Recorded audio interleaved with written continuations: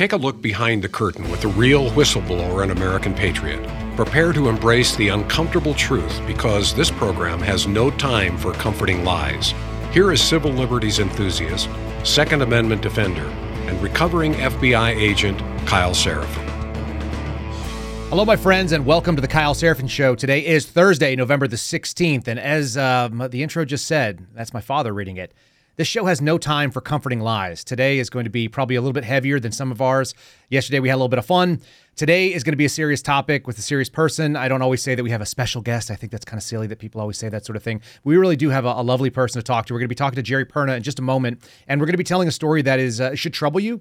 Many of you are going to be at least a cursory familiarity with what she's about. You may have seen her in the new movie Police State, which we're going to run the trailer for one more time so you guys get kind of a prep for it. Before we get into the interview, I want to get all the sponsors, and I want to say thanks to all the people that support our show right up front and right away. So we're going to do that right now. If you guys don't mind, we're going to front load it. Let's start talking about my friends over at Patriot Coolers. You can go to patriotcoolers.com, use promo code Kyle. That saves you 10%. What do they sell? They sell soft-sided and hard-sided coolers. They sell tumblers like the one I've got sitting on my desk right here. This one is already empty, my 16-ounce. That's what I start with, folks. I start with the bigger one, and then I burn through the 19-ounce. You can see the tumblers there. Use my promo code Kyle, K-Y-L-E, gets you 10% off. Free shipping is always the case after you get the $50 mark. Pretty easy to do. And they support the Kyle Seraphin Show. They support veterans in this country who have mobility issues. What's better than that? A Houston-based Texas company, just like we are, Texas-based. It says Patriot on it. You're not a Yeti. You are not a whatever other things are. I saw the other one in the back of a truck the other day said Lifetime. You're not a Lifetime. You're a Patriot. Get a Patriot cooler. Do that. Let's also talk about 4 Patriots. We have a theme here. You guys might recognize it. The 4 Patriots, the number 4patriots.com/Kyle. Some emergency food and some preparation ideas. If you guys want to prepare for a pending disaster, this is how you can go do it. Use our promo code KYLE. You'll save money on all the items that they have on there. Get yourself figured out. Do not be one of those people that's looking around when something goes wrong and you try to figure out what happens in the moment. If you fail to plan, you are in fact planning to fail. Check out the Family Emergency Supply Bundle. You can check out their emergency food. You should keep it with you where you go so you have it. You've got other options there for power. You never know. Comms devices, water filtration, all these kind of things. The number 4patriots.com/Kyle, 4patriots.com/Kyle. Let's do one more. Let's thank Michael Lindell. He's actually been really great. Sent us a check really recently. MyPillow.com/Kyle, K-Y-L-E at the end of it, MyPillow.com/Kyle, or just go to the website. Use my promo code Kyle. You get all the discounts you'd get from anybody else, but you can support our show with it, and they do, in fact, send us money, so we are very appreciative. Mike Lindell, a good guy, one of those funny people in the world who has really turned his life around and managed to do something pretty great. I know a lot of you guys know he's been persecuted and prosecuted by the FBI. They came and stole his phones and got into it with him. Go check out his pillows, check out his towels, check out what you're into. I'm going to get some of that stuff sent over here. I need some new slippers. I am in the market. So Christmas is coming up. Check it out. MyPillow.com/Kyle, K-Y-L-E. There it is. Okay, we've run it as far as we want to go. Let's get deep into this thing. Like I said, a very special person, Geri Perna. She's going to tell us her story. I want to first just welcome you on. Thanks for joining me, Geri. I'm really glad to have you on the show. Thank you for having me, Kyle. Thanks for your patience, kind of waiting on us getting set up here. I'm looking forward to hearing this because I think I have some questions that you might answer in the way you answer some of the other questions, but there's some specific things about the story that I want to know. I've never heard them discussed before, so we're going to dig deep. We'll take as long as it takes and as much time as you want to give us. First of all, it was really nice seeing you the other day in Mar-a-Lago with the Police State film. Tell us how you were approached to go out in that, and then I'm going to get into who you are and some of the story that got you involved as well. Well, Dinesh and I met a couple of months after Matt's ordeal, and I had told him, I said, if you ever decide to do a documentary on this, I would gladly participate or contribute anything you need from me. And lo and behold, Dinesh reached out to me in the spring and asked me if I would be willing to participate. And that was this spring. So that came together pretty quickly, I guess. I didn't know what the prep time on that was. We're going to roll the trailer. We're going to have you watch it. And I know this is emotional for a lot of my viewers. It's kind of emotional for me and you because we both have different angles of this sort of story, but it's definitely impacted our life, the weaponization that's gone on. And then we're going to hear about you. We're going to hear about Matthew, and we're going to hear about how that's changed dramatically. I think probably the arc of your life as well. And let's do that real quick trailer so people get a taste of it so they can see who you were in the movie, although you look just the same, I think.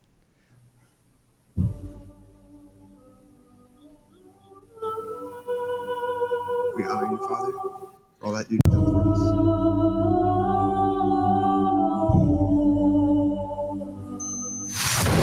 Chief Division Counsel and DOJ have approved a no-knock breach We want the subject to be on display, doing the walk of shame, full visual impact.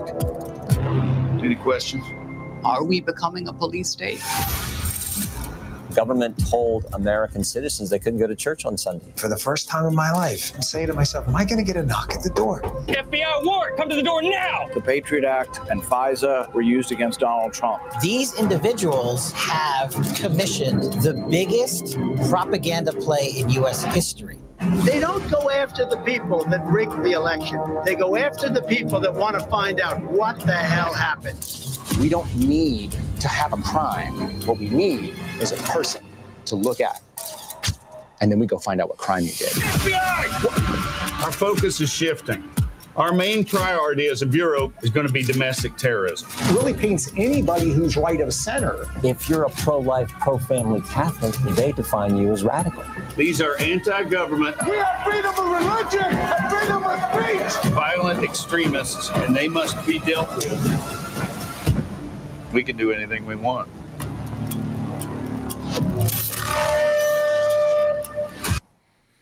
It's really hard to watch that. I want to start with who you are, Geri, as a person. Let's start back with that story, and I know family is going to be part of that. So tell people where you're from and where you grew up, if you would. Well, I grew up in Pennsylvania, a small steel town in western PA. I was there most of my life, and about 6 years ago, I moved to Florida. I got tired of the politics in Pennsylvania. I needed a change. I needed a change of scenery. I needed sunshine, and I moved to Florida.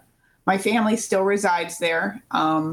I travel up there less often than I used to, and I am the aunt of Matthew Perna. Now, let's talk about family a little bit, because that's, I think, so relevant to this story. You mentioned that your nephew is Matthew Perna. We're going to talk his story as we do it. I want to kind of get the background of how your family works. Maybe you could talk about the home that you grew up in, and are you was it a brother or sister that is the father or the mother of Matthew that you're related to? Just kind of that whole dynamic. As I said, I grew up in a steel town, and my dad worked in a steel mill, just like most people's fathers did up there. Mm-hmm. I had 4 older brothers. I'm the youngest, the only girl. Italian family, very close. Everybody is still very close to this day, and we see each other as much as we can. Both of my parents have passed on, but my brothers and I have a great relationship. We have a slew of nephews and nieces. We were not raised in a wealthy home by any stretch. We were all taught to be hard workers. We had to work for everything we got. All of us had jobs by the time we were 15 years old. And my brothers and all of their kids, were instilled with the same values. We went to church on Sunday. We were raised Catholic, and no one in my family had ever gotten in any trouble of any kind. Everybody held good jobs and has done well in their life.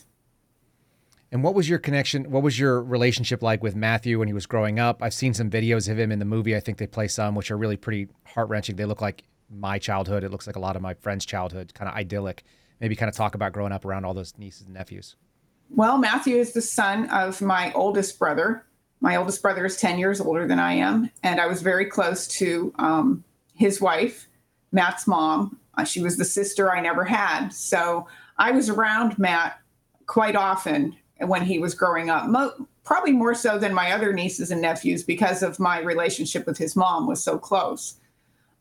So Matt was just, he was just this wonderful child and so inquisitive, always asking questions, always wanted to learn. And he continued that throughout his life. He studied everything.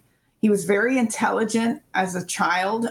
He had this fascination with the American flag at a very young age. I don't know what it was, but every time he saw one, he would point at it. If it was on television, he would point it out. And he liked wearing red clothes, red and blue clothes. And it's funny because most of his baby pictures, you'll see him wearing red, white, and blue often. And he grew up loving this country. And again, he was raised with the same values that his father and I were raised with. Had a job at a very early age, went on to college, and was just a very hard worker. What kind of interest did he have when he was in high school and in college? Kind of, what was he interested in? And, what kind of things did you see him spending his time during those? I want to know what the people are behind the headlines more than anything else. Matt loved basketball. He was very tall. He loved playing basketball. He never played it like on a organized college team or anything. He played it in high school. He loved music. We were all raised with music in our house because my father played piano, and he taught all of us how to play piano. And Matt's father excelled at it, so much so that he got a degree in music, and he instilled that love of music into his kids. And Matt played piano as well as saxophone. But he had this itch to travel. Matt loved to travel to other places, and he did. He traveled the world, and that was one of the things he loved the most. He loved meeting other people from other cultures. He loved learning about other cultures, trying their foods. He was just a very diverse person. It sounds like he probably was pretty open-minded. What kind of places did he go to? What kind of experiences did he bring back and relate to you? Matt liked to visit countries that most people didn't want to visit. He visited Vietnam. He went to India. He was in Peru, Thailand, South Korea. He did make his way to Italy and Poland. But when he went to a town, he didn't like staying in a five-star hotel. He liked staying amongst the locals. He would rent a room or something, or like an Airbnb, where it was not the most expensive one. He wanted to be where the locals were. He wanted to get the true experience everywhere he traveled. And he did just that. What year was Matthew born? Do you know, or roughly within? Matthew was, let's see, 37. Mid-80s? I can't remember. 80s. Mid-80s. Okay, so he grew up, and he's probably was the age of my younger brothers, sisters, and things like that. So I'm just trying to give people a context, the America that he grew up in. And maybe the America that you grew up in, you can talk about that as well. Because I think that we have a very different country, especially after just watching that trailer for Police State, than I grew up in, and then I imagine you grew up in. We came from different parts of the countries. Maybe talk about the view of America. He loved it. He wore the American flags. I think I had some of those too, to be honest with you. Right. I'm curious about how that sort of evolved, but what was America like when he was a kid in your recollection? I was just having this conversation with somebody the other day, and they were saying, don't you wish we can go back to the 80s? Mm-hmm. I do wish we can go back to the 80s, because the 80s was before the internet and social media started. Life was much simpler then. Life was easier then, and less stressful. I think that with the development of social media and the internet, it has definitely changed the course for the entire world, not just America, but it has made growing up much more difficult. And I'm thankful that I grew up at a time where we didn't have that social bullying and social media bullying and things of that nature. And Matt grew up during that time as well. Matt had a very soft heart when it came to people. And I think part of this is because Matt's aunt on his mother's side was severely mentally handicapped, severely. And Matt grew up with this aunt, and her name was Linda, his Aunt Linda, knowing that Aunt Linda had disabilities. And he was very close to her, and he was very compassionate. And I think that molded Matt in many ways. And it made him a much more loving, kind person. I believe that had an impact on him. Was he an only child? Did he have siblings? He has a younger brother who likes to keep his life private. That makes sense to me. I wish some of us could keep our lives private. I know that's not an option anymore. There is something about that analog childhood. It's so interesting. My wife and I continue to have these conversations about, wouldn't it be nice to be able to go back before anti-social media, before all this, followers and tracking what you're up to, and before all the comment sections and all the other things. It used to be that you have to say something to somebody's face, and it turns out most people have probably not said very many nasty things to your face that they would say on the internet, I have to imagine. At least that's my experience. I would have to agree with that. There are your keyboard warriors, and they can be quite brutal. Talk about some of the ugliness you've seen out there, because I know you get it. I know I get it. Everybody gets a different taste of it, different segment of society. Maybe kind of highlight some of that. I do. I get a lot of that. And I get a lot of anonymous emails sent to me with words that are just so hateful and so obscene. I can't even repeat them out loud. And I quite frankly am more disheartened by the amount of hate in our world than anything else. Because, I mean, we're talking about, I'm the survivor of a family member who's gone, and yet you feel the need to put salt in my wounds. I don't understand the level of hate that we have reached. And I don't know, maybe it is because they are keyboard warriors who can say whatever they feel like without being exposed as to who they are. But I wish we could go back to a time when that wasn't possible. Yeah, I wonder why there's so much. I think it's sort of impotent rage. I just wonder if you have any reflection on it, because I continually think about this. Why are people so angry? They didn't know you. They didn't know Matthew. He didn't affect their lives in any meaningful way. Like, they never came across him.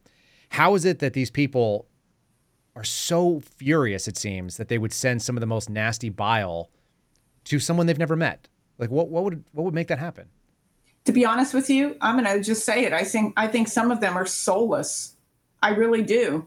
We have reached a point where God is not important in many lives of many people. Many people are being raised without God in their life at all. You have a generation of children that don't know why we celebrate Christmas.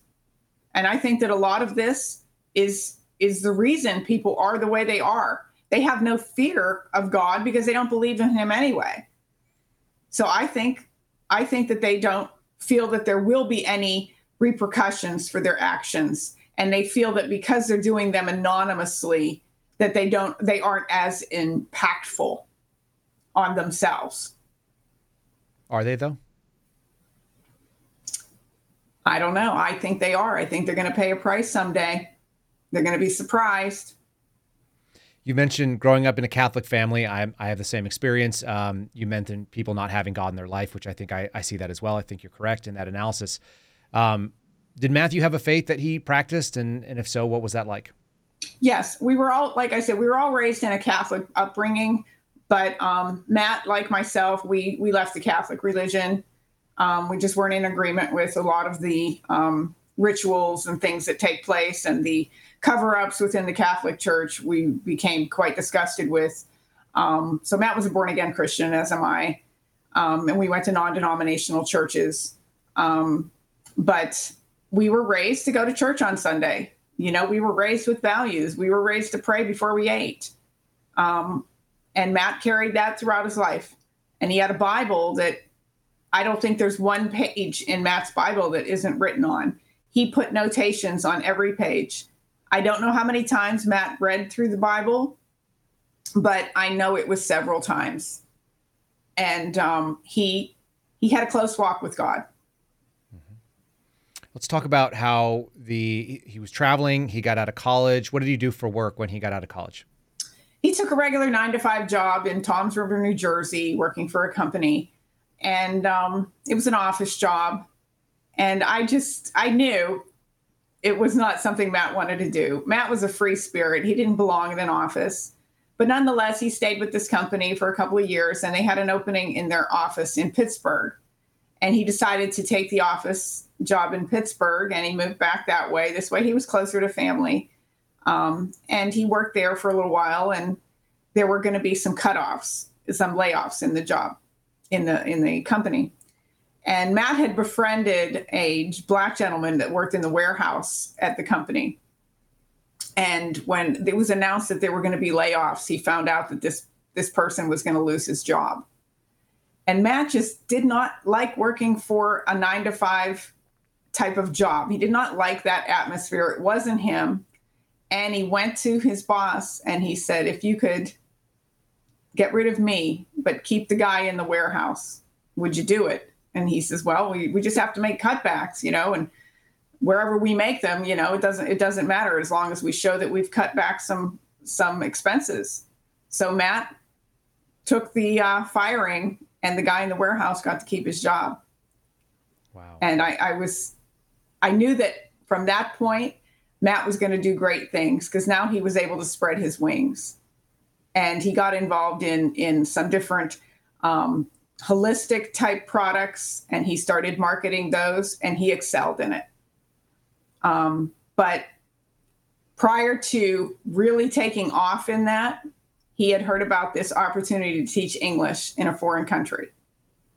And he applied, and he went to work in Thailand, and he taught English in Thailand for a year to elementary school children.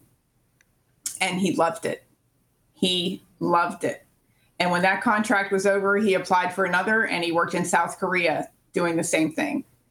And Matt would use his weekends to explore the country, or breaks to go to neighboring countries and learn the culture, learn the language. He knew several languages, traveling as much as he did. He wanted to go to Italy to meet our family in Italy. So he took a course in Italian, and he was speaking fluent Italian. So when he went to Italy, he could speak to our family. He was just brilliant. And so when he was in Korea teaching, we got news that his mom had gotten leukemia. And I texted him and I told him, I said, Matt, I think you need to come home. So Matt came home, and he dove back into his holistic medicinal cures, and he wanted to help his mom get through this. And he researched everything, and he found out about alkaline water being the health benefits of alkaline water, especially to someone with cancer. And Matt purchased this Kangen water filtration machine for his mom, and he had her drinking this water. Well, this led to other things. Matt found out the benefits of drinking alkaline water, and he started selling the machines himself. Well, they were expensive, and not everybody could afford one. But he knew there were people that could benefit from drinking this alkaline water. So he calls me one day. He says, Aunt Geri, he says, I need to get these BPA-free containers for water. And he said, have you seen any anywhere? So I'm telling him, well, let me look when I'm out. I'll make sure I'll let you know. So everywhere I went, if I saw them, I would tell him about them. And I finally said, Matt, what are you doing with all these containers? He said, well, there's people that could benefit from this water, but they can't afford the machine. So I'm using my machine, and I'm filling up these containers, and I'm delivering the water to their house. I said, you're selling water? He said, no, Aunt Geri, I'm just giving it to them. They can use it. They need this water. It's going to help them. That's the type of person he was. And he was into CBD oil. He sold for HempWorks. And I mean, he did quite well. He did not believe in the modern medicines that the pharmaceutical companies push. He did not believe in vaccines. He did not believe in chemotherapy. As much as he wanted his mom to avoid that route, she didn't. And he watched her deteriorate. He watched her body just deteriorate. But he did his best. He did, to help her as much as he could to get through it. And Matt never had health insurance. He never believed that he would go to a hospital or a doctor for anything. And he never did. He was quite healthy. Yeah. But that's his mom ended up dying.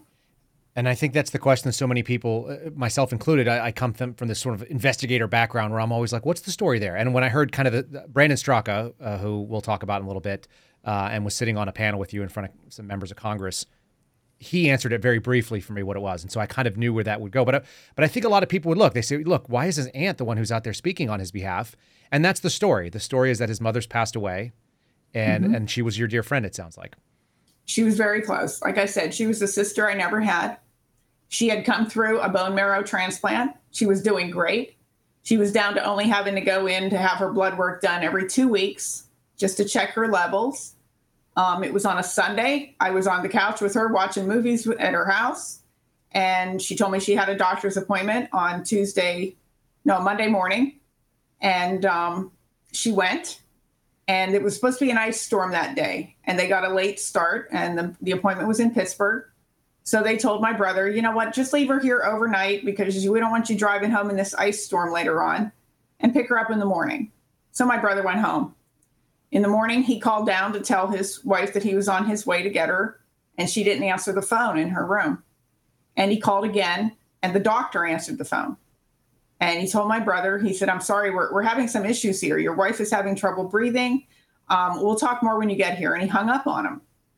So my brother and Matt's brother, they jumped in the car. They drove down to Pittsburgh, and he calls me on the phone. And I was working at my shop, and he says, we have a problem. I said, what's going on? He said, they want to put her on a ventilator.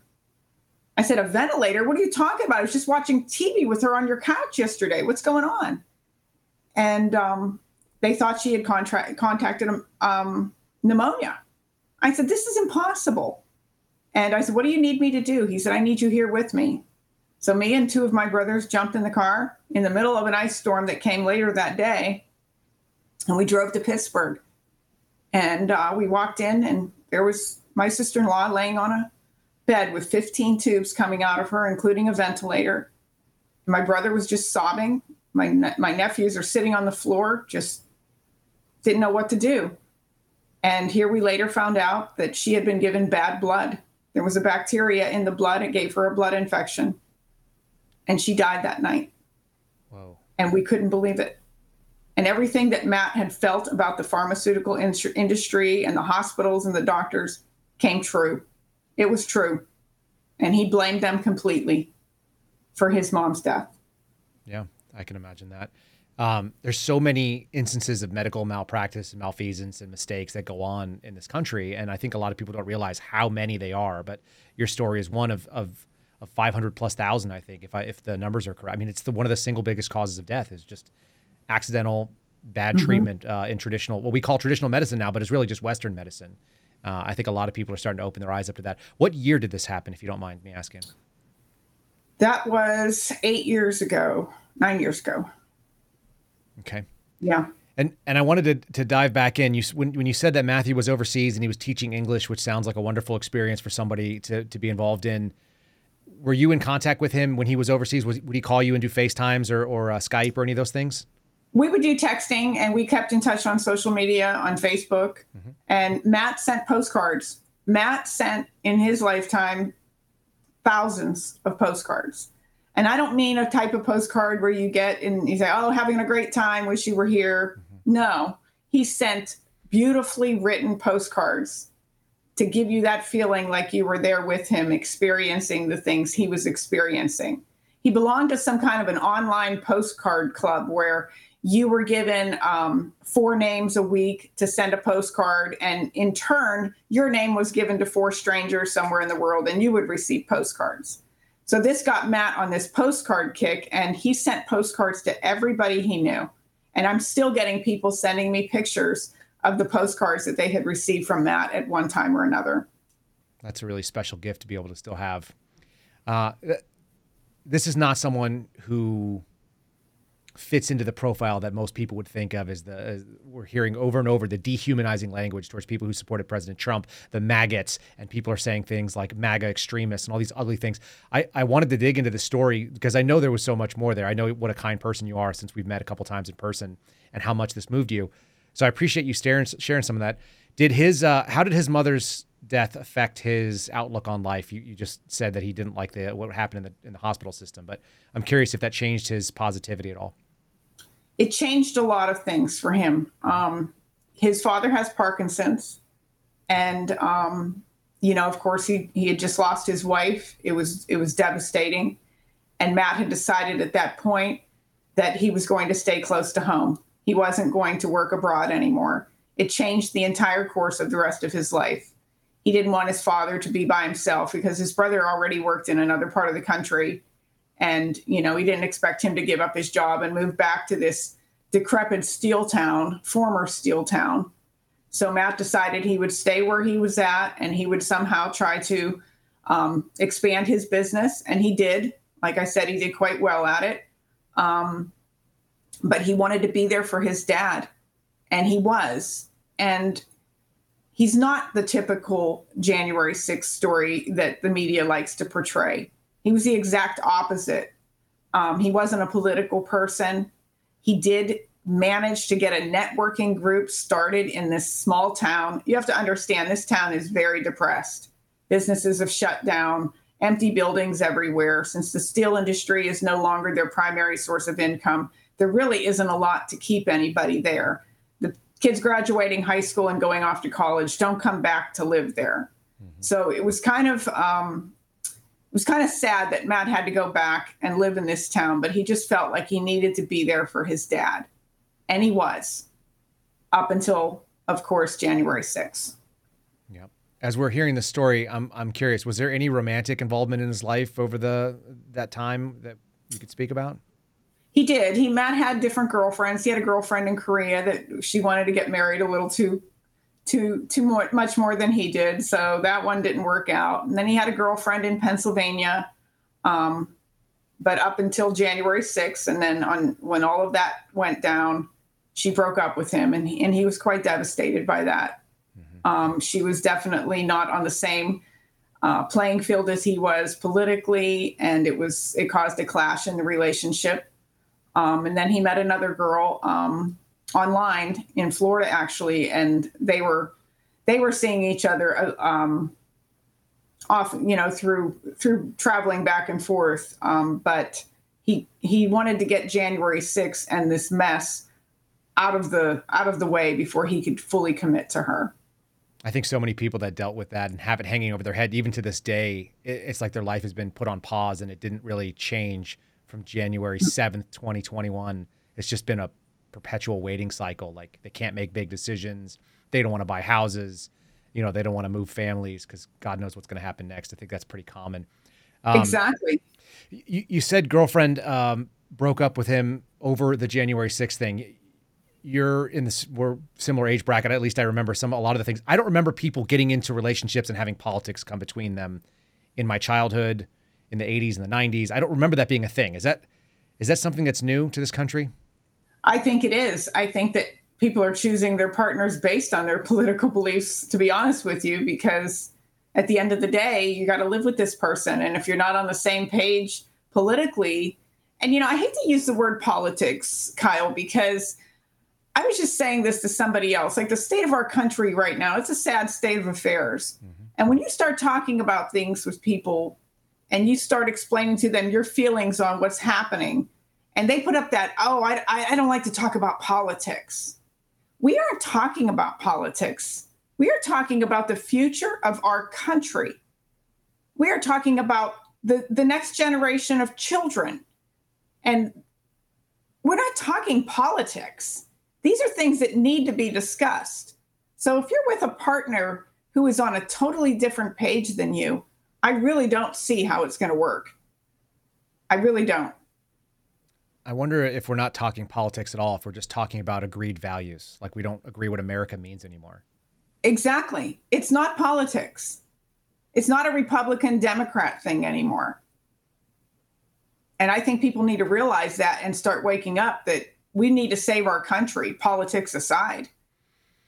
I have a video coming out soon. It's kind of like one of these little animated PragerU type things, and they've done it with one of my sponsors. And the fact of the matter is it's my belief that progressive leftism is in fact more like a religion than it is a political ideology. And so we're not arguing about policy. We're arguing about theology and whether or not the government should be God and make these decisions, and whether or not God should be God, which I think is a conservative position at this point. And so it's a theological debate. It's not a political discussion in many ways. I think you kind of landed on there.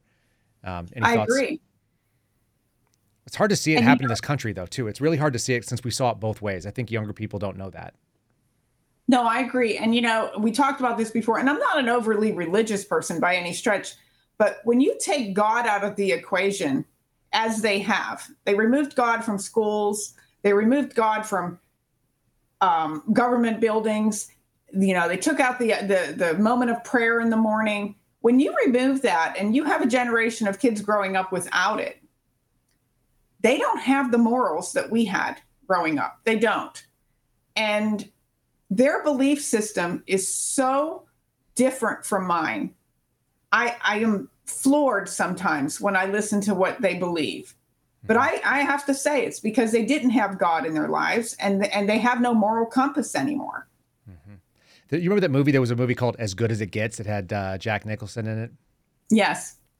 And at one point, there's this great who's the female lead in there? Is it Helen Hunt? Helen Hunt is in there, and so he's getting in the car and he's driving with the kind of effeminate guy. I can't remember his name. Brad Kinnear, maybe, or is that his name?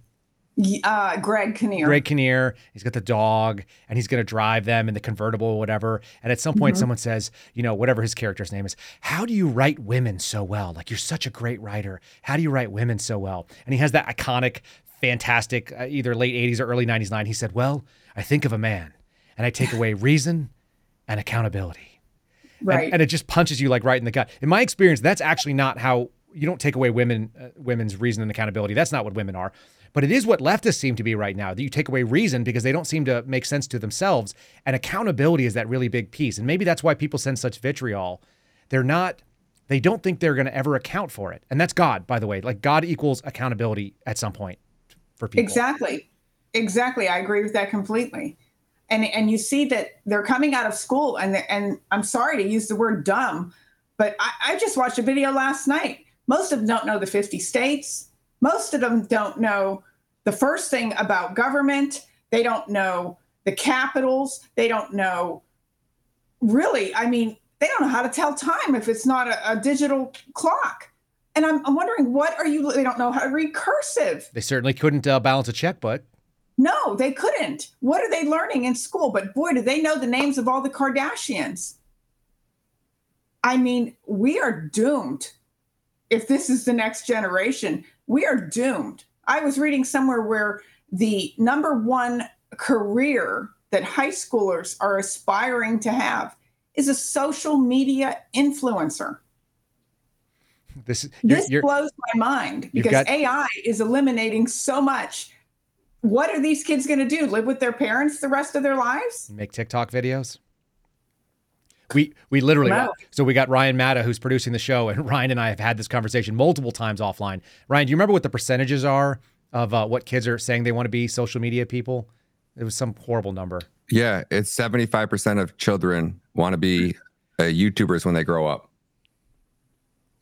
It's not all it's cracked up to be, folks. And not everybody has the ability to do it. Like, not everybody wants to see you get punched in the nuts over and over again. Jackass was a big thing when I was in high school, and I remember thinking that was dumb. But I guess there's a segment of it. We're moving more towards Mike Judge's Idiocracy than we are towards some sort of like future. It's a dystopia, but it's dumb. It's a sad dystopia. Yes, it is. So we touched on politics a little bit. Sorry, I got a little commentary, but I feel like it's always worth to kind of just touch on the broader cultural impact of it. Matthew is not a cookie cutter, quote unquote, MAGA person. And I think the way that you've described his life, he's kind of an interesting and unique flower in the world. There's not a lot of people that are like that. We don't know a lot of people. Most people probably don't know someone who's lived in multiple countries and spoken multiple languages and had jobs overseas and all that. That's unique. But a lot of people do have that impact with tragedy. You said he came back home. He's in PA. What were his political leanings? Why did he get activated into politics at all? And where did he start with that? To be honest with you, Matt, like I said, he was never really political, but when Bernie Sanders came on the scene, Matt took a liking to him. Mm-hmm. And we would go back and forth about Bernie Sanders. And I think one of the things was, that Bernie was supportive of is college, being free for everybody. And Matt, who loved to learn and wanted to get other degrees, just did not want to take on the expense that it would incur to get another degree in something. And I think he leaned towards a lot of the things that Bernie Sanders supported. And he took a lot of flack for that because we just thought Bernie was crazy. And then when President Trump came on the scene and he had that very first debate with Hillary Clinton, and just the way that President Trump speaks and his no holds barred and saying the things that everybody wants to hear, Matt was enamored with him, and he read his book, and he started showing support for President Trump at that point, and he wanted him to win. And when he won that presidency, when he won that election, Matt was just elated. And Matt's businesses were doing fantastic during President Trump's 4 years, and he was a huge fan. He was a huge supporter. He was exactly what this country needed in Matt's eyes. And he made no bones about wearing his Make America Great Again hat and supporting him as much as he could on his social media sites. But he wasn't like constantly preaching politics or anything about Trump on his Facebook. If you were to see Matt's Facebook, it really was about love and acceptance and doing the right thing and living your life in a way that you should be proud of. or your parents would be proud of. It was not all about politics with him. He loved everybody too. And even though Matt was a Trump supporter, he was very open to people who were Democrat and other and people of other religions and other races. He had not 1 ounce of racism in him, which is ironic because they think everybody from January 6th was racist. Yeah, we'll have to break into that because I don't understand where that narrative came from. And I lived in D.C. at the time that January 6th happened. I'm curious, after that first debate, because going from Bernie to going to Donald Trump sounds like a political 180. It sounds like a kickflip like you do on a skateboard where you turn around and go the opposite direction. I think that's what a kickflip is. Sorry. I grew up in the 80s, but I didn't skateboard. My curiosity is, did you guys have any discussions about that? Did you feel like he was coming back to the fold, or did he tell you what it was that really impacted him in that first debate that you just mentioned? He never really said what it was, like the main thing. But I will say this, as I've said about Matt, he researched everything. I mean, everything. So when I say he dove into Donald Trump's life, I'm sure he went way back further than anybody else would.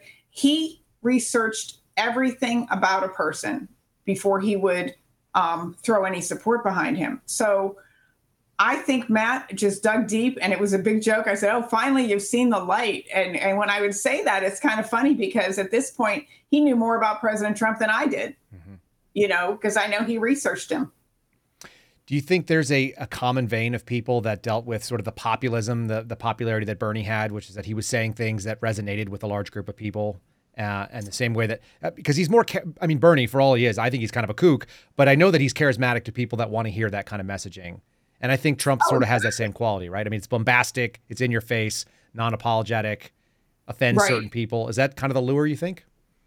I think so. I think the fact that Donald Trump was not a politician was one of the main things that attracted Matt to him, because he was a businessman. Multi-billionaire, obviously didn't need to line his pockets while being in the presidency. And that was attractive to Matt. Matt was never about money. He was never, becoming a millionaire was not Matt's goal. And when I tell you he could have become a millionaire, that's not an exaggeration. Matt gave away more than he kept. Mm-hmm. He helped people all the time. And Kyle, we are still hearing stories from people that Matt helped, and not like just on the down low. He didn't scream it from the rooftops that he helped somebody. We're finding out these stories now, and it really blows me away. He was just such a generous, kind person. Again, not what you'd expect from a January 6th insurrectionist. What do you think about those stories coming out at the same time as people are sending you online vitriol, and then people in person kind of telling you the opposite? I wish they could have known Matt. I wish they could have known what we know. I wish they could have seen that he added something to this world.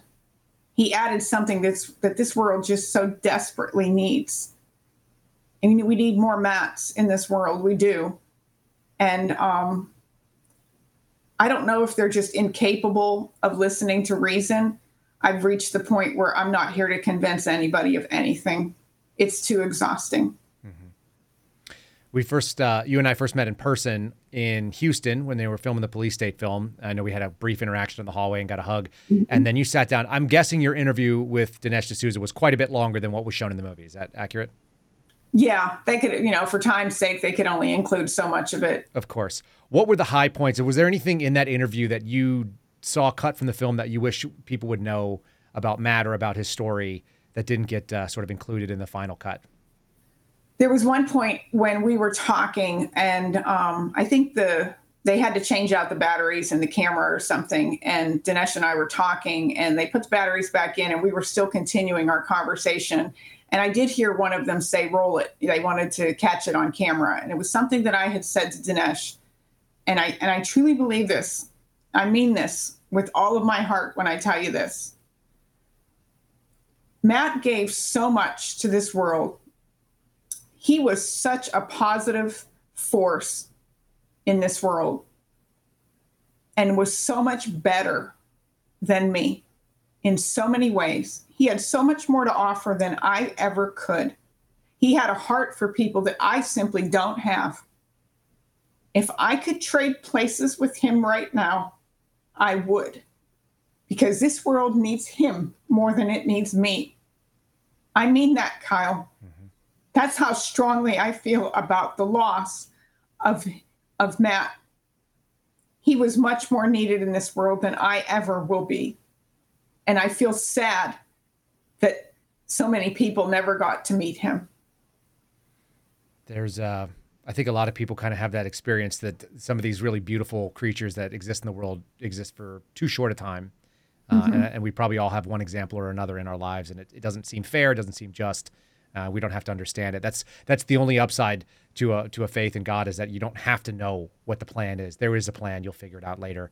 Or maybe you won't find it out until after you die. But that's kind of what we believe as Christians, which is the solace. And I don't think maybe that's why they're so angry on the left, that they don't have that. They don't have that faith that they can at least lean on it. I wonder if you'll talk about the circumstances. First of all, what happened, where he was at on January 6th, the details of his case. A lot of these things, they're not all the same. Everybody had a unique experience, just like if you go to a protest and there's 500,000 people, there's 500,000 stories. You just see a big crowd. Matthew was one person in a crowd. Can you tell the story about what happened on January 6th, 2021, and we'll move forward with how that changes the rest of his life? He went to January 6th with some friends, and he thought like it was going to be a day of celebration, and he wanted to be part of it. He had been to several Trump rallies prior to that, and just expected it to be pretty much like any of the other rallies he had gone to. But in this case, he was hoping that Mike Pence was not going to certify the election. And, he was going to be celebrating in the street with all these other people who believed the same as he did, that the election was stolen. And it didn't happen that way. And he went into the Capitol through an open door. He was in a group of people pushing from behind, and there were police in there, but they pretty much stepped to the side, and he walked through, and he was filming with his phone for Facebook Live. He was in there for 14 minutes. He didn't touch anything. He didn't break anything. He didn't hurt anyone. And he walked out. He went back to his hotel room. He did another Facebook video that talked about the day. That video is actually on my website. You could watch it. And Matt's demeanor in the video was very calm and very cool. And I mean, it wasn't like he was somebody who had just come from this insurrection and he was pumped up and angry. That wasn't it at all. He was very calm, and he was talking about the day. And he said in the video, "Don't worry, this isn't over yet." Mike Pence did prove himself to be a traitor, but don't worry, it's not over. And that was all he said in it. Mm-hmm. About a week later, I was sitting on my couch, and I was on Facebook, and somebody had posted a link that there were people from January 6th whose pictures were on the FBI website. So I clicked on the link, and I was scrolling through the pictures, and I came across Matt's picture on the website. And I just, oh my gosh, dread just came over me. And I called one of my brothers up in Pennsylvania. I said, "We have a problem. Matt's picture is on the FBI website for January 6th. He went to Matt's house at 6 o'clock that morning, and Matt had already known about it. And Matt called a former police officer who was retired and asked him what to do. And he said, "You should call the FBI office in Newcastle, Pennsylvania, and tell them who you are." So at 9 o'clock that morning, Matt called the FBI office and told them who he was. And they were going to send a couple of agents out the next day to talk to him. And that's what they did. They came out to my brother's house, and they interviewed Matt for a little over an hour. And he thought it was a misunderstanding. He thought, "Let me just tell these guys what happened. I didn't break anything. I didn't see any signs." By the time Matt was there were no barriers around the Capitol. So he didn't see a barrier that he was crossing. And he thought he would tell them what happened, and that would be the end of it. But there was something in my heart that told me that was not the end of it. Mm-hmm. So I booked a plane ticket to fly home. I said, "We need to get you an attorney." And we asked several people that about a criminal attorney, and we were given the name of this guy in Ohio. And we had a meeting with him. And when we pulled up to his office, there was a Biden sign in the yard in front of his office. And I said, Matt, I don't like the sounds of this. He said, let's hear him out first. Let's go hear him out. I don't like the looks of it. I really have a bad feeling. He said, no, Aunt Geri, let's give him a fair chance. As I said, Matt just did not judge people based on their political beliefs or anything. So we walked in there and Matt liked him. He was a very gruff person, but he had 52 years of criminal justice experience. And he kind of blew it off. He said, this is no big deal. These are misdemeanors, because that's what they were going to charge him with, were misdemeanors, parading, trespassing. He said, this is a slap on the wrist. Well, it was later, about a week later, they slapped 220 of these same J6 people with the felony charge. But let me backtrack. The FBI showed up a second time and they arrested Matt at his house with the 4 misdemeanors. What did that look like? And they took him into the Newcastle office and they kept him for 3 hours and they released him. And it was, like I said, a week later, they came back with the felony charge, but he was never taken into custody at that point. Let me dig into something just a little bit, because I think it's going to be poignant for the audience. We had my friend Geri O'Boyle on, who sits and has the same sort of experience with me, a deep and abiding distrust right now for the FBI, which I'm sure you have a similar one.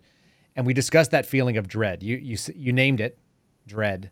Can you tell people what that felt like in your, just describe the feeling of what it is to have that sensation?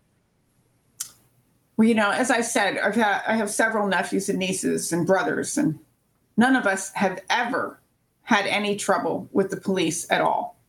I mean, no arrests of any kind. To see my nephew's picture on an FBI website was like a feeling of fear that I have never known before. I just, it gave me a very bad feeling, like this is not going to end well. And the fact that he was on there with dozens and dozens of other pictures, it just came to me like at that point, like, why do they have all these photographs of these people?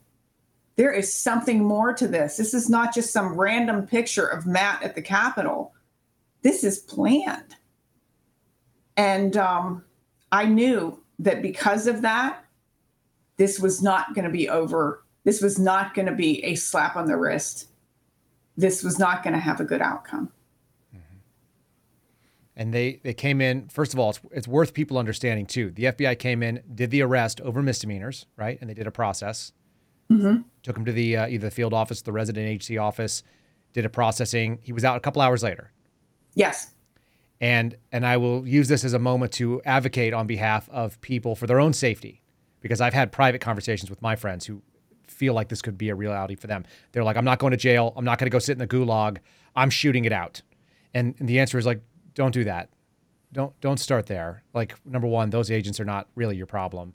But moreover, the odds are is you're home by the end of the day. My wife and I had this conversation last night, almost through tears on her end. It's like, if they come for me, and I don't know why they would, but I just don't trust them, and I think they could, I'm going to go to jail. It'll be fine. It won't even be jail. I'll go sit in a room with them and I'll tell them to, I want to call an attorney, and I'll come home. It'll be okay. I'll be wearing nothing but tiny boxer shorts and a pair of cowboy boots or something. I'll do something obnoxious because they got to deal with that. They got to deal with me having no shirt. I'm not going to put on clothes for them. But you come home, and he came home. You knew it wasn't over. Did Matthew think that it was over? Did he think like, hey, this is all wrapped up, it's all going to be good? Did he have that happy attitude, or did he start feeling your dread, do you think?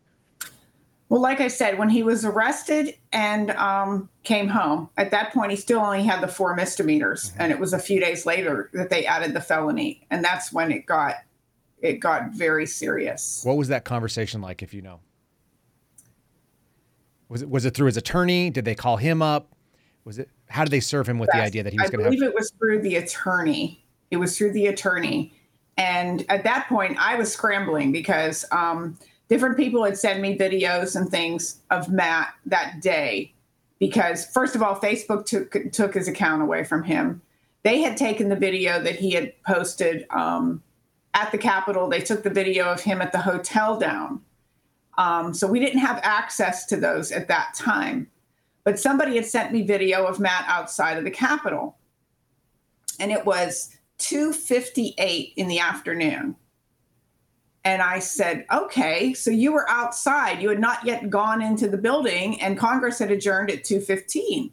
So there's no way they can stick this obstruction of Congress charge on you. You weren't even in the building till like 45 minutes later. And so I, sent that over to his attorney, and I said, here, this is your answer right here to the obstruction charge. He wasn't even in the building. And his attorney said, it's not going to matter.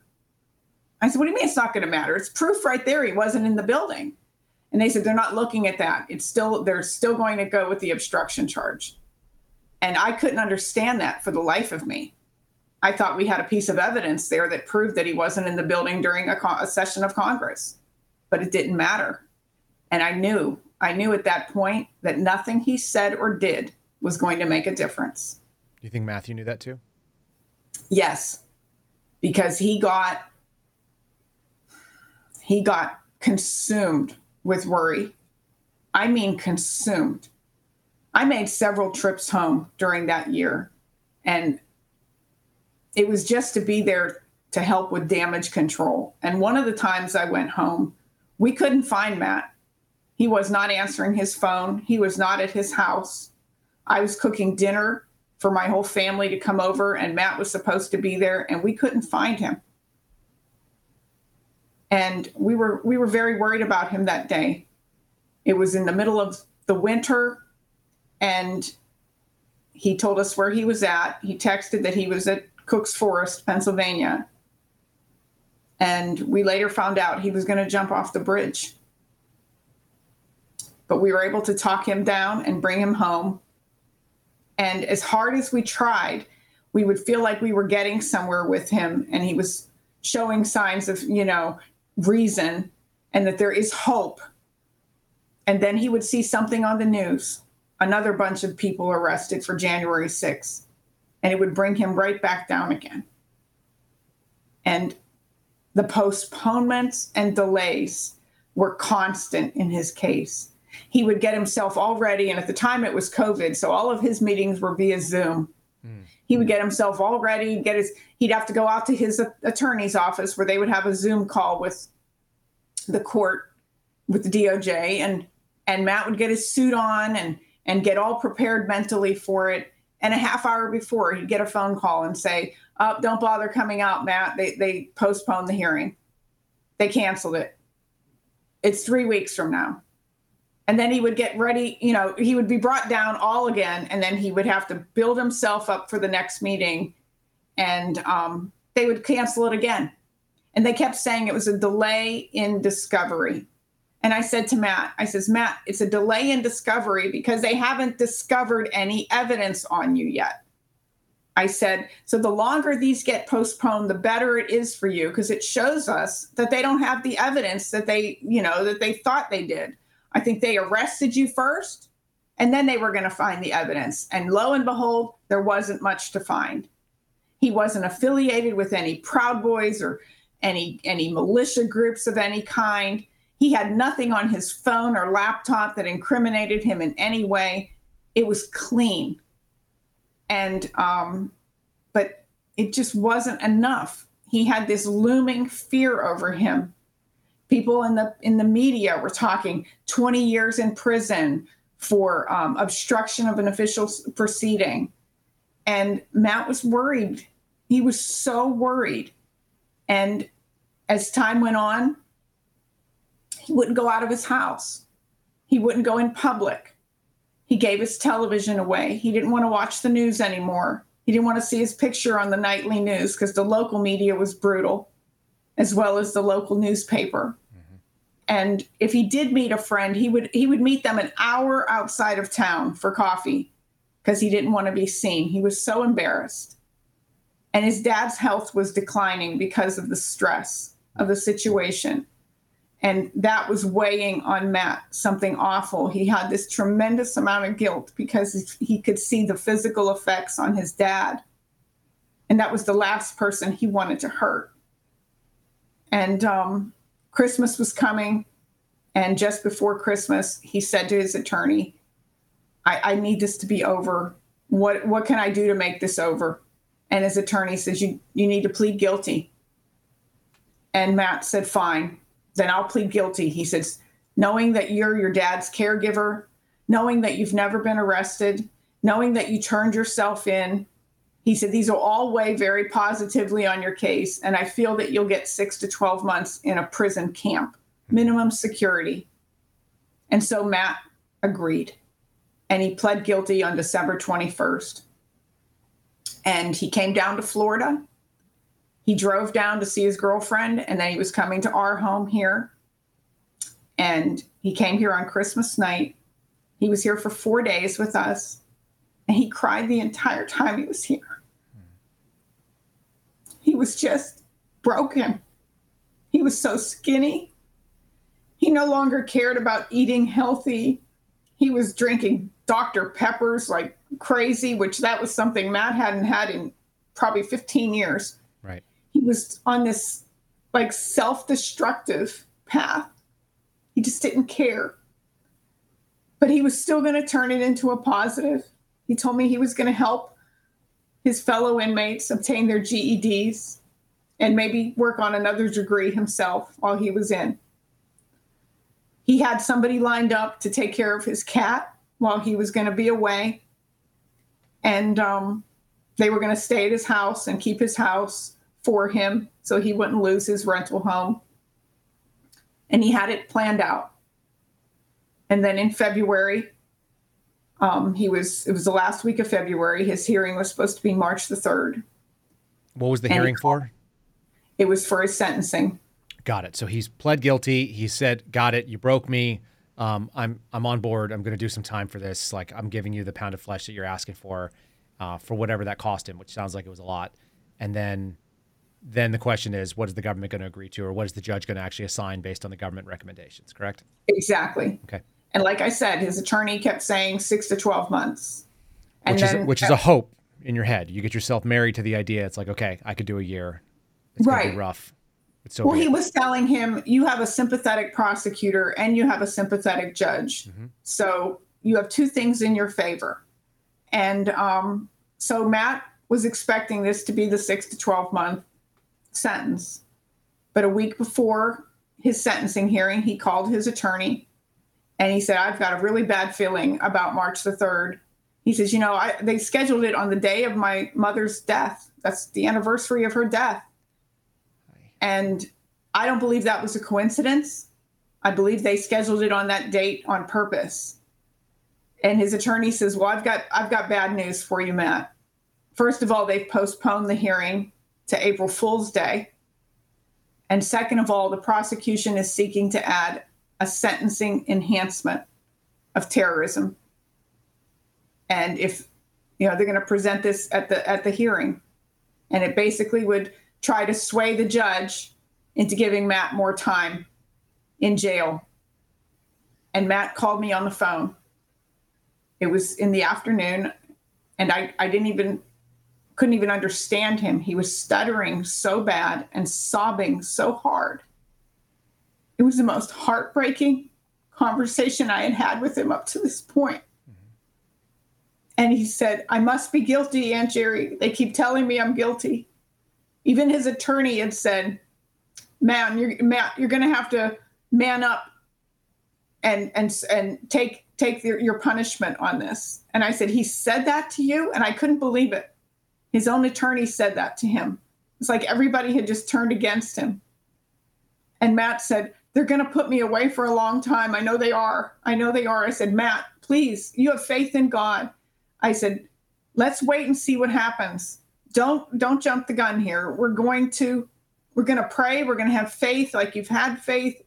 God is not going to see you fall. And he told me, he was crying. He says, Aunt Geri, promise me, you'll get my dad to move to Florida. And I said, Matt, I'm doing my best there, but I was not quite understanding where he was going with it. And then he says, Aunt Geri, I'm so sorry you lost all of your friends because of me. And I said, Matt, don't worry about them. They weren't friends. He said, No, he says, I lost your friends for you. I embarrassed you and caused you so much grief. And I said, no, Matt, you're more important to me than anybody else. And I said, I love you so much. I said, we're going to get through this. He said, I love you too, Aunt Geri. And he hung up the phone. That was on a Monday. That Friday at 6:00 in the evening, my phone rang, and it was one of my brothers. And he said, you need to come home. He said, Matt just hanged himself in his garage. It's awful. It's truly awful. And even in that compassionate sort of sensation that he had, he was trying to organize all the things to be ready for. I mean, he took it on himself. It sounds like he took all the burden. Yes. I've been to these scenes. It's the saddest thing. You go there, somebody who's been spiraling, and everyone can see it. Nobody can see it until after the fact. They go, God, of course. But nobody knows. You can never know what's going on in someone's head and how desperate it must have felt. And I'm sure it must have felt absolutely desperate because you have the whole weight of the federal government on him. His country had turned on him. Mm-hmm. The country he loved. Yeah. His government failed him. So many people failed him. What about the prosecutor? I know you've had some poignant moments. You had a conversation with the prosecutor at some point. How did that come about? After Matt died, I wanted the paperwork from his case. Mm-hmm.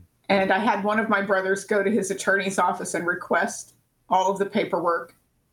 And it wasn't complete. I know it wasn't complete, but there was a lot of email exchanges and motions that were filed, and it was all thrown into this box, and it was all mixed up.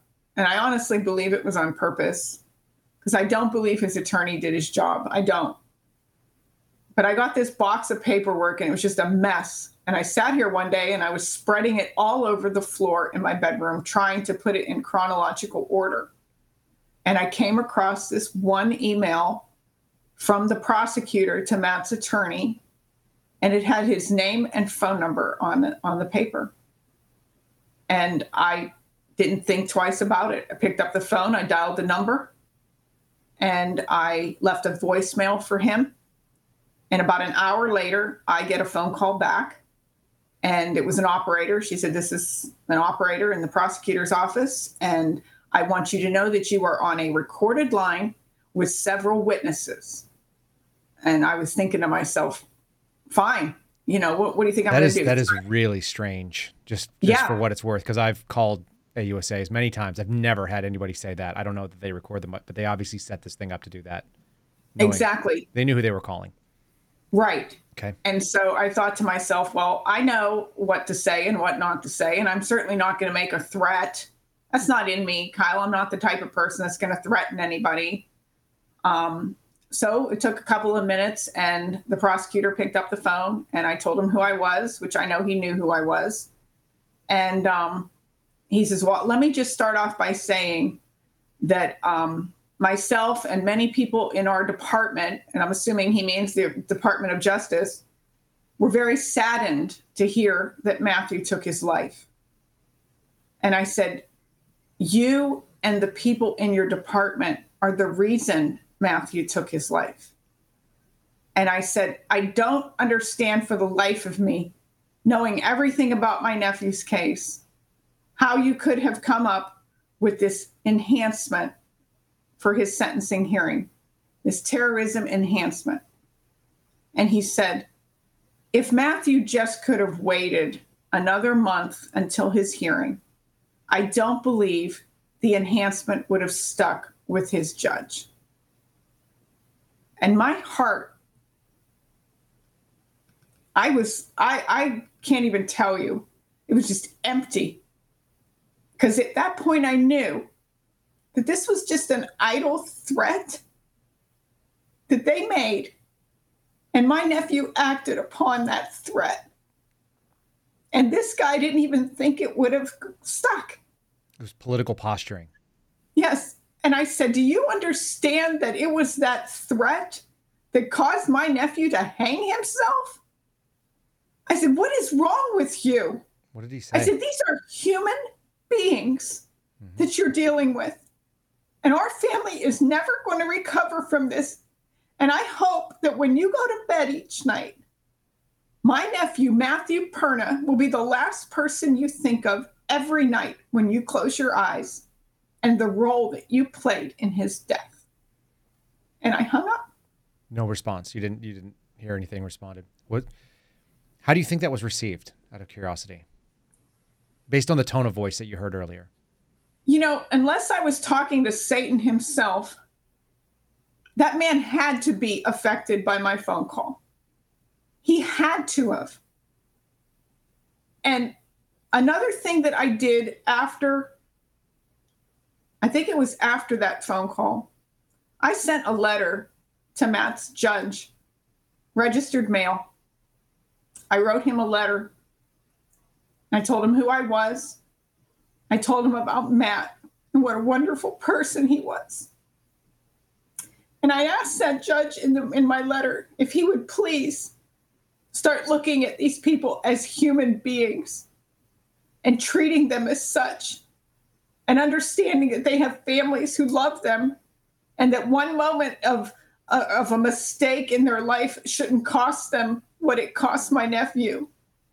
And I said, please, I beg you, in the future, when these people come across your court, have mercy on them, the mercy that wasn't shown to my nephew. Mm-hmm. I don't know if that impacted anything, but I will say this. There was a person that reached out to me on Twitter about a month ago. Young guy with 2 children, a beautiful wife. And he reached out to me because he had the same charges as Matt did. And he felt very desperate. And I get a lot of these, Kyle, where people from January 6th are so desperate. Mm-hmm. And I tell them, please, taking your life is going to leave a destruction in your family that they will never recover from. You don't want to do that. And this guy had 2 beautiful children and a wife. Matt didn't have any children. He wasn't married. I can't imagine the impact that would have on this guy's wife and children. He says, well, the reason I feel such a connection to Matt is because I have his same judge. He said, I have the same charges, and I'm feeling just as desperate as he is right now. And I told him I would be praying for him, and I was here for him if he needed me. I said, please update me once you have your sentencing. He got back with me the day of his sentencing. The judge gave him 12 days in prison, in jail, and a $5,000 fine. And in as much as I was happy for this guy, there was this huge selfish part of me that was so pissed. Was Matt going to get 10 days in jail, 12 days in jail, 30 days if he just stuck it out? Or is it possible that my letter to the judge changed his outlook on these people from January 6th? Yeah. And I will never know. And as happy as I wanted to be for this man, I was jealous for Matt, if that makes any sense. It makes a lot of sense, actually. And there's something to be said. I mean, like I said, a lot of times we see things in the rearview mirror that we can't see when it's happening. You told us a story about Matthew's life. You told us about how he was willing to lose his job, his temporary comfort, something he wasn't into. He didn't need it. He didn't need the job, but it was a job and it was paying him. And he said, no, take me, save this person. And in some ways we can see a parallel in a much bigger way, obviously, with, is that a sacrifice that he was put on the earth to be making and save this man with these kids? Maybe that's some peace. It's horrible. It's such a hopeless scenario to imagine the weight of the federal government. And so many of these people, I think, are they're all by themselves. And that's the scary thing. There's not another person that is experiencing exactly the same police state actions. I'm going to tie this back in, but they're not experiencing it. It's the saving grace for me and my friends. I felt those feelings of dread. My buddies and I are all carrying the same boot at the same time. And there's more of us. And Matthew was all by himself and got crushed, literally crushed. emotionally and physically, and wasn't able to bear the weight, which is incredible. I mean, nobody can know it until you know it. An unknown amount of time with an unknown amount of non-human interaction. We talked about social media earlier. Zoom calls to decide your fate for God knows how long. Right. It's so impersonal and it's so inhuman. It's the opposite of what our scenarios and our government was set up to do. Of the people, by the people, with a jury of your peers. It's none of that. That didn't happen for him. No, and it doesn't feel like justice at all. Try these people. They're not given their due process. Right.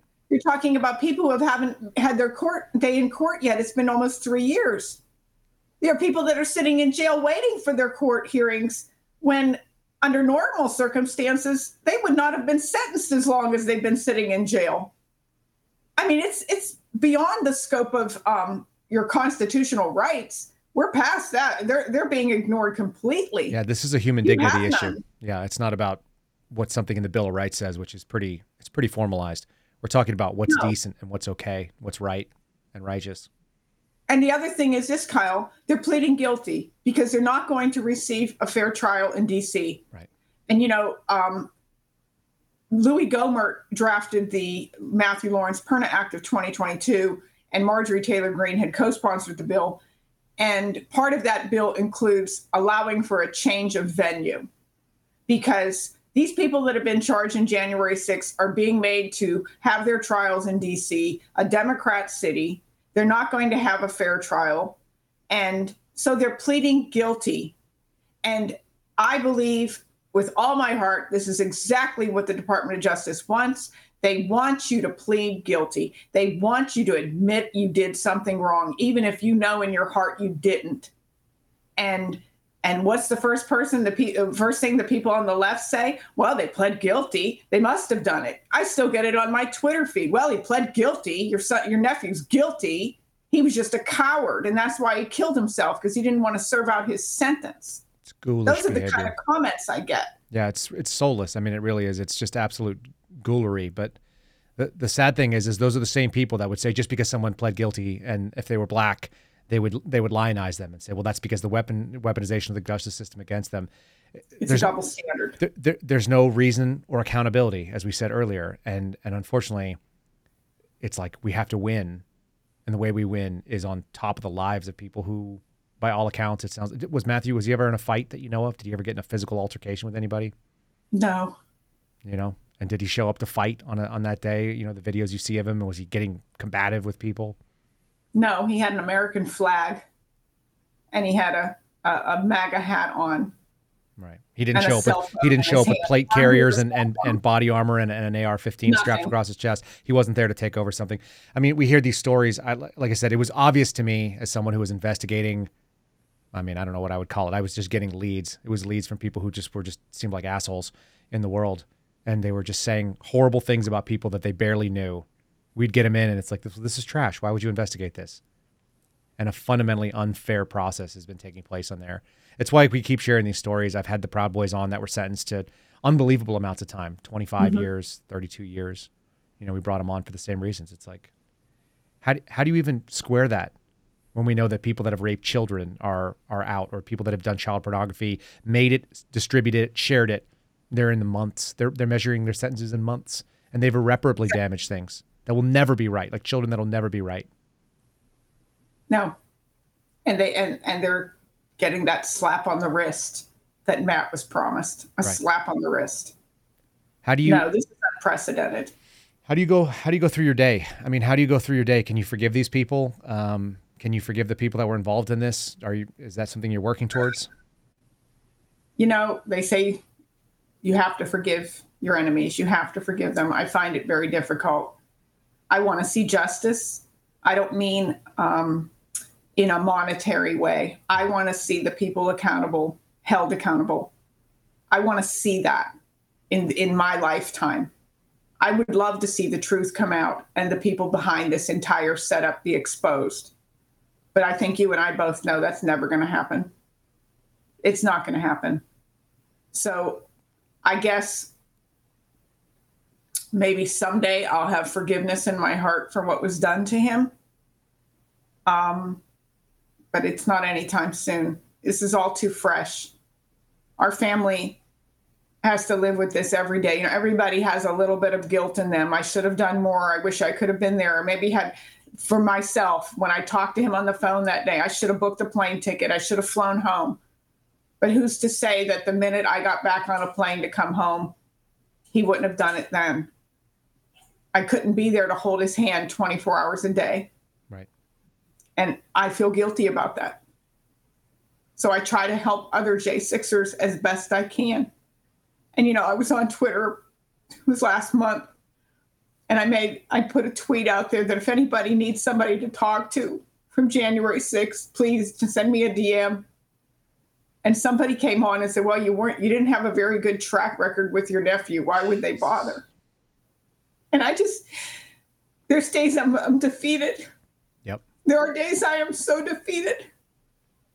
But there are days I am so angry that I will fight as hard as I can. And so it's a roller coaster. Yeah. It's probably going to be like that for a long time, I think.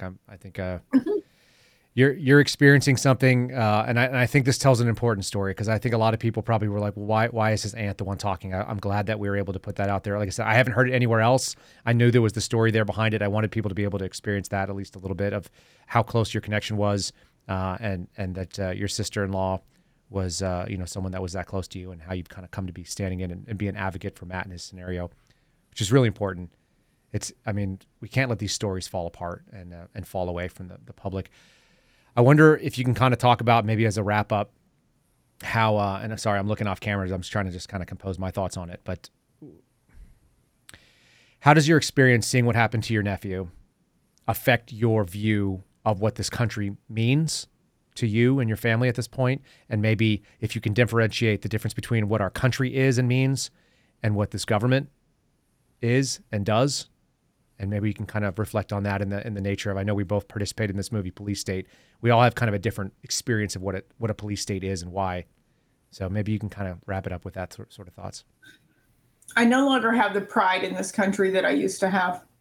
Mm-hmm. We have a flag in our backyard that flies, and I would change the flag out every 6 months. Living in Florida, they don't last quite as long down here with the salt air. Right now, my flag is flying completely torn and tattered. And I will not take it down. I will not change it to a brand new one, because we are a country in distress. Matt's dad's flag is still flying the way Matt put it there, upside down in his front yard. The flag flies upside down in my brother's yard right now. I hope to goodness that we get a president in office this next term. Who knows what they're doing? I hope it's President Trump. I hope he pardons the January 6ers. Not that it's going to give them back their lives, but at least it'll exonerate them. We are in a police state. We're not headed towards one. We are in one. And I think it's so subtle at times that people don't realize it. They don't realize the censorship is all part of a police state. It's no different than visiting a communist country. I was in Cuba a few years ago. We went down for just a curiosity trip on a weekend, 3 days in Cuba. Mm-hmm. I never understood communism until I visited Cuba and how subtle it is. It's not people walking the streets with machine guns and body armor antagonizing people. That is not communism. Communism is going to the grocery store and only having one brand to choose from. Communism is not having any internet service or watching television and not knowing if it's a soccer game that's taking place now or was it one from a year ago. The propaganda is unbelievable. So when I say we're in a police state here and people are oblivious to it, it is these subtle things that are taking place that are causing people to not realize that we are limited. We are not free anymore. We're not free to do the things we used to do. We're not free to speak out about anything that we want to talk about, especially if it goes against the grain. We are being watched. And the sooner people wake up, the sooner we'll be able to get our country back if it's possible. Mm-hmm. But my flag will stay the way it is until I see a change in this country, and it's a country I could be proud of again. I think that's going to resonate with a lot of people, and I think that as long as there's Netflix and there's Uber and there's Uber Eats and Costco is still open, that many people will not have the experience that you and your family have had of what it looks like. It is slow and creeping, and it's insidious and self-censorship. That was something you just said right now. People afraid to talk. I heard Matt Taibbi talk about going to the Soviet Union when he used to live over there, and he said it wasn't what people didn't say, or it wasn't what they said, rather. It was what they did not say, that they would have mindless chirping conversations. A lot of what Twitter is such a good name for it. I used to hate the name. But it's mindless chirping a lot of times, where people are not saying things of value or of consequence, or things that are bearing their soul the way you just said right now, that have impact, because they're afraid to. And self-censorship is actually the best tool of the police state, because you're censoring yourself. They don't even have to do it. They've already taught you to internalize the censorship. And so once that happens, and there's fear, and it comes from cases like what happened to Matthew, where don't be like him because it'll happen to you next, is sort of the implicit warning that he has. Exactly. I know what you've said is going to impact a lot of people in our audience. I know that people are going to want to reach out and connect with you, both to offer condolences, but also some people are going to be looking for some support. We have some people that are probably facing some tough decisions in the next couple weeks and months. Can you share ways that you want to be in contact with people, how you'd like people to be able to follow you, and the website? And I think we have them queued up here so we can show them as you talk about them. Well, you can follow me on X. I am under my name, Geri Perna. I am on Truth Social, just Geri 65. And you can visit our website, rememberingmattperna.com, where you can view a lot of Matt's photography, the different appearances that I've made, updates. We're in the process of starting the Matthew Perna Foundation. We hope to have that up by the end of the year. We're going to continue Matt's generous legacy through the foundation. It won't be political because he wasn't political, but it'll be mostly humanitarian efforts and scholarship funds.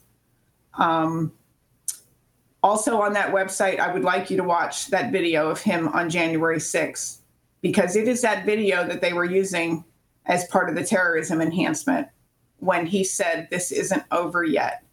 They took those words out of context from that video, and they said that was a threat to the U.S. government. Of course they did. Yeah, sadly, of course they did. There's it's soulless, and it's a lack of humor, and it's a lack of just even human experiences. Once again, that dehumanization. Anybody who can listen to those things can hear 10 different things. And I hope that there's a thought that your letter really did change the life for that one family, and probably others who you won't hear about. And maybe that's the legacy we end on there. I really do appreciate you coming on here. I know we've been meaning to do this for a while, and I appreciate you grabbing me when we were at Mar-a-Lago, and for being brave enough to continue to tell your story. I know this is an advocacy thing for you now, and making yourself available to folks. So, Geri, thanks so much for coming on, and I wish you peace, and we'll be adding you to our prayers as well, and I think a lot of others will. Thank you so much, Kyle, for the opportunity. I really appreciate it. No problem at all. All right, ladies and gentlemen, that's Geri Perna. You can find her website. They're all going to be in the show notes. We appreciate you sticking through and listening to sometimes the hard conversations that we had here. Not all of them are fun and games. Yesterday was pretty good, pretty fun. But just like earlier this week, we started off talking about that note of dread when the federal government comes to knock on your door or crush you. What do you do, and how do you handle it? And you hope that you can look at the example that there is a lot out there. There are people that are pulling for you, and that your experience, you're not alone. And please reach out to Geri. You can reach out to me. Of course, you can reach out to Garrett O'Boyle. You guys know that. Let's plug Garrett's merch real quick here. He's been making these shirts. This is what keeps his time. This is how he keeps himself out of the darkness that is out there. Check out our merch store. It's the-suspendables.com. You're just supporting the O'Boyle family as much as anything else. You're putting him in the basement to go out there and stamp out these shirts instead of thinking about the awful things that are going on in the world and that are happening for his employment. The fact that they left his family homeless in the middle of the winter as winter approaches again. I'd much rather him be slamming these things out. And of course, our American flags are all upside down, just like Geri talked about. They're all flying in a state of duress and in distress. They're even sitting here on my coffee mug. It's upside down. The stars are down. They have to be.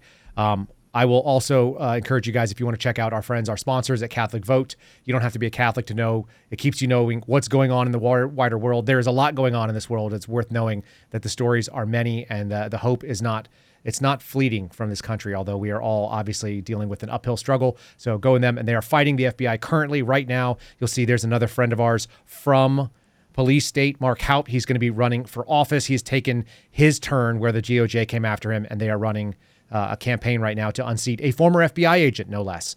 He's trying to get rid of Representative Fitzgerald in his area so that they can actually start acting on behalf of the American people. So you can support Mark Haupt. You can support Catholic Vote. You can go and give if you want to do a monthly donation or if you want to do a one-time. By all means, check them out. And they've been sponsoring the Kyle Seraphin Show since you guys have probably started joining us. So we really appreciate them. That's it. That's all for it, folks. We got one good review. It's a nice review.